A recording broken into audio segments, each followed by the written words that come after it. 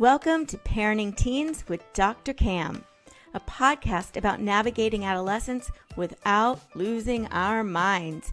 Each week, I guide you around the teenage landmines with practical tips, simple solutions, and words of encouragement. I'm your host, Dr. Cam. Let's get on with the show.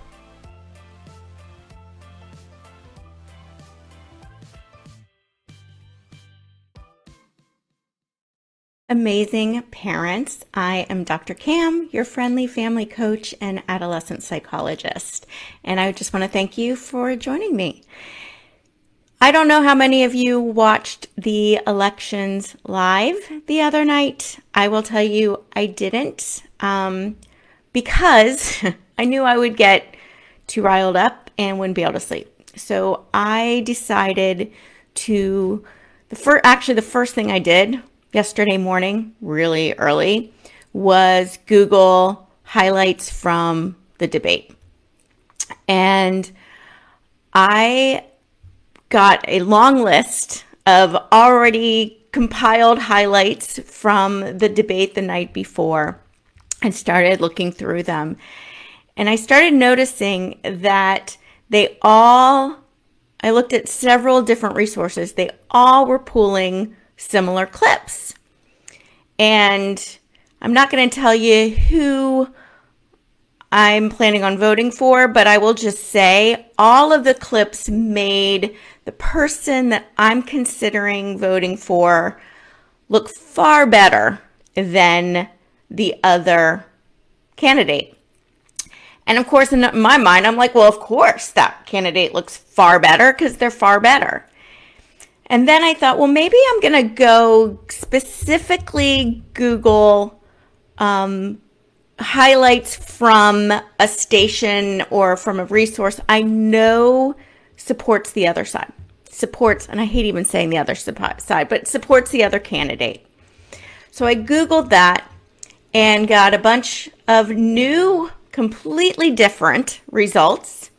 And watched those, and guess what? They showed completely different clips and made the other candidate look far better. I mean, I already know who I like, so even though they were different clips, I still had in my mind who I want, so I still saw them as not necessarily supporting, but my candidate looked far worse than they did in the initial initial clips that were served up to me. So then I went and Googled BBC and some other stations that weren't necessarily for one candidate or the other, and got a completely different set of clips and highlights that looked a little bit more equal. And the reason I bring this up is it is a really great example of how our brains work. Our brains, they kind of work like a Google algorithm because there's so much information out there that one of the main tasks our brain has is to actually filter out the things that aren't relevant to us. So they also translate or understand the world around us based on what we believe. So Google is extremely smart, too smart, and they know exactly who my candidate is. They know exactly everything I believe. They know when I shop and what I buy. So what they serve up to me is tailored specifically to me. So they just show me more to support what I already believe. And that's why we see more, we start seeing the same ads all the time, and you might say something and suddenly you see ads. So the whole point is it filters out the things that it knows I'm not interested in and shows me all the stuff that it knows I'm interested in. And that's how our brain works too. It filters out what we don't understand or don't believe. And we focus or drill on evidence to support what we already believe. And this reminds me a lot of what I teach my clients. We go into the adolescent years when our kids turn teens, and actually we start getting scared about the adolescent years the day our child's born, maybe even before that, with this belief and fear that it's going to be difficult. Teens are difficult. Teens are resistant. They rebel. We hear of the troubled teen constantly. I mean, how many times do you hear the word troubled with the word teen? It's almost like it's part of the same word, troubled teen. And so we start thinking teens are the problem. Teens are going to be a problem. And guess what? Then teens are a problem. But what I want to tell you is that teens are not the problem. Teens are actually wired exactly and perfectly the way that they need to be wired to do the tasks that they need to do, which is to establish themselves as unique individuals separate from the family, to determine and decide who the heck they are in this world, what their unique beliefs are. Teens are not the problem, although many of us are led to believe that. The problem is that we don't understand teens. We're not given the information to know what's going on with them. And so we misinterpret what's happening to support our already established beliefs that teens are difficult, that the adolescent years are going to be difficult. Everything we see, everything they do is evidence of what we already believe, because we're filtering out what doesn't support that belief, and we're honing in on the things that do support it, and we're translating what happens to support what we believe. So what I want to explain and what I teach, there's really three things that I teach my clients to help them establish a basis of understanding their teens and how we can start changing our beliefs about our teens, which will then start changing our relationships with our teens. And the first one is that the teen brain is going through a growth spurt. Many of you may have already heard this, but I want to just explain what this means. During the adolescent years, the brain grows more rapidly than it will ever grow again, and it ever has since they were babies. Which means teens are primed to learn new things because they need to learn new things. We get frustrated with our teens for not being motivated or not enough, or making really risky, crazy choices, or blowing up and getting really emotional about things, or throwing even temper tantrums. But what we're not understanding is that teens still need to learn how to do that. When our babies are learning to walk, we don't get upset with them if they fall. We don't get upset with them or say, "Can you walk faster?" Because we know they need to learn how. What we don't understand often is that our teens are now going through this walking phase when it comes to learning how to regulate their emotions, how to focus, how to problem solve. And we get upset when they're not doing it well, rather than standing back and teaching them how to do it. And one thing to remember is that the emotions, the part of the brain that feeds our emotions, that is the center of our emotions, the amygdala, is growing far faster than the part of the brain, the prefrontal cortex, which is the part of the brain that regulates the emotions, that makes the good decisions. So teens are being fueled, their responses, the way they're viewing the world is through the lens of emotion. which is why things that seem so small to us and unimportant to us are so enormous to them, because they see it differently than we do.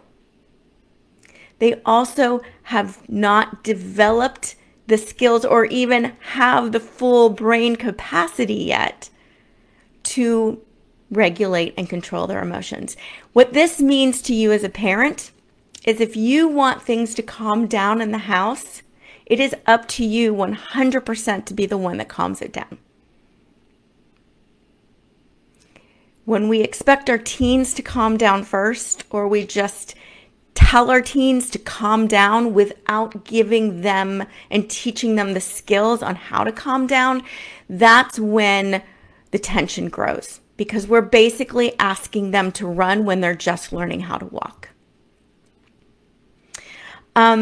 Another thing to really remember based on this is that teens are experiencing a whole lot of pressures they've never had to experience before. Pressures at school. School's getting harder, by exponentially harder, and the expectations of them are growing.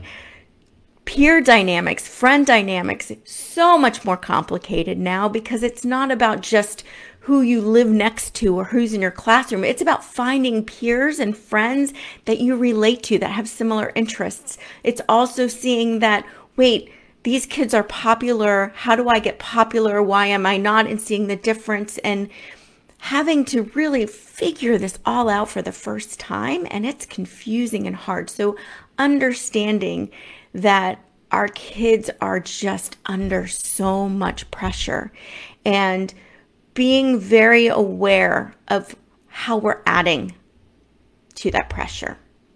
And another thing that I always teach my clients is to take some time to listen and empathize with their kids, to show them you're in their corner, and to realize how difficult this is for them and how much they're trying to figure out.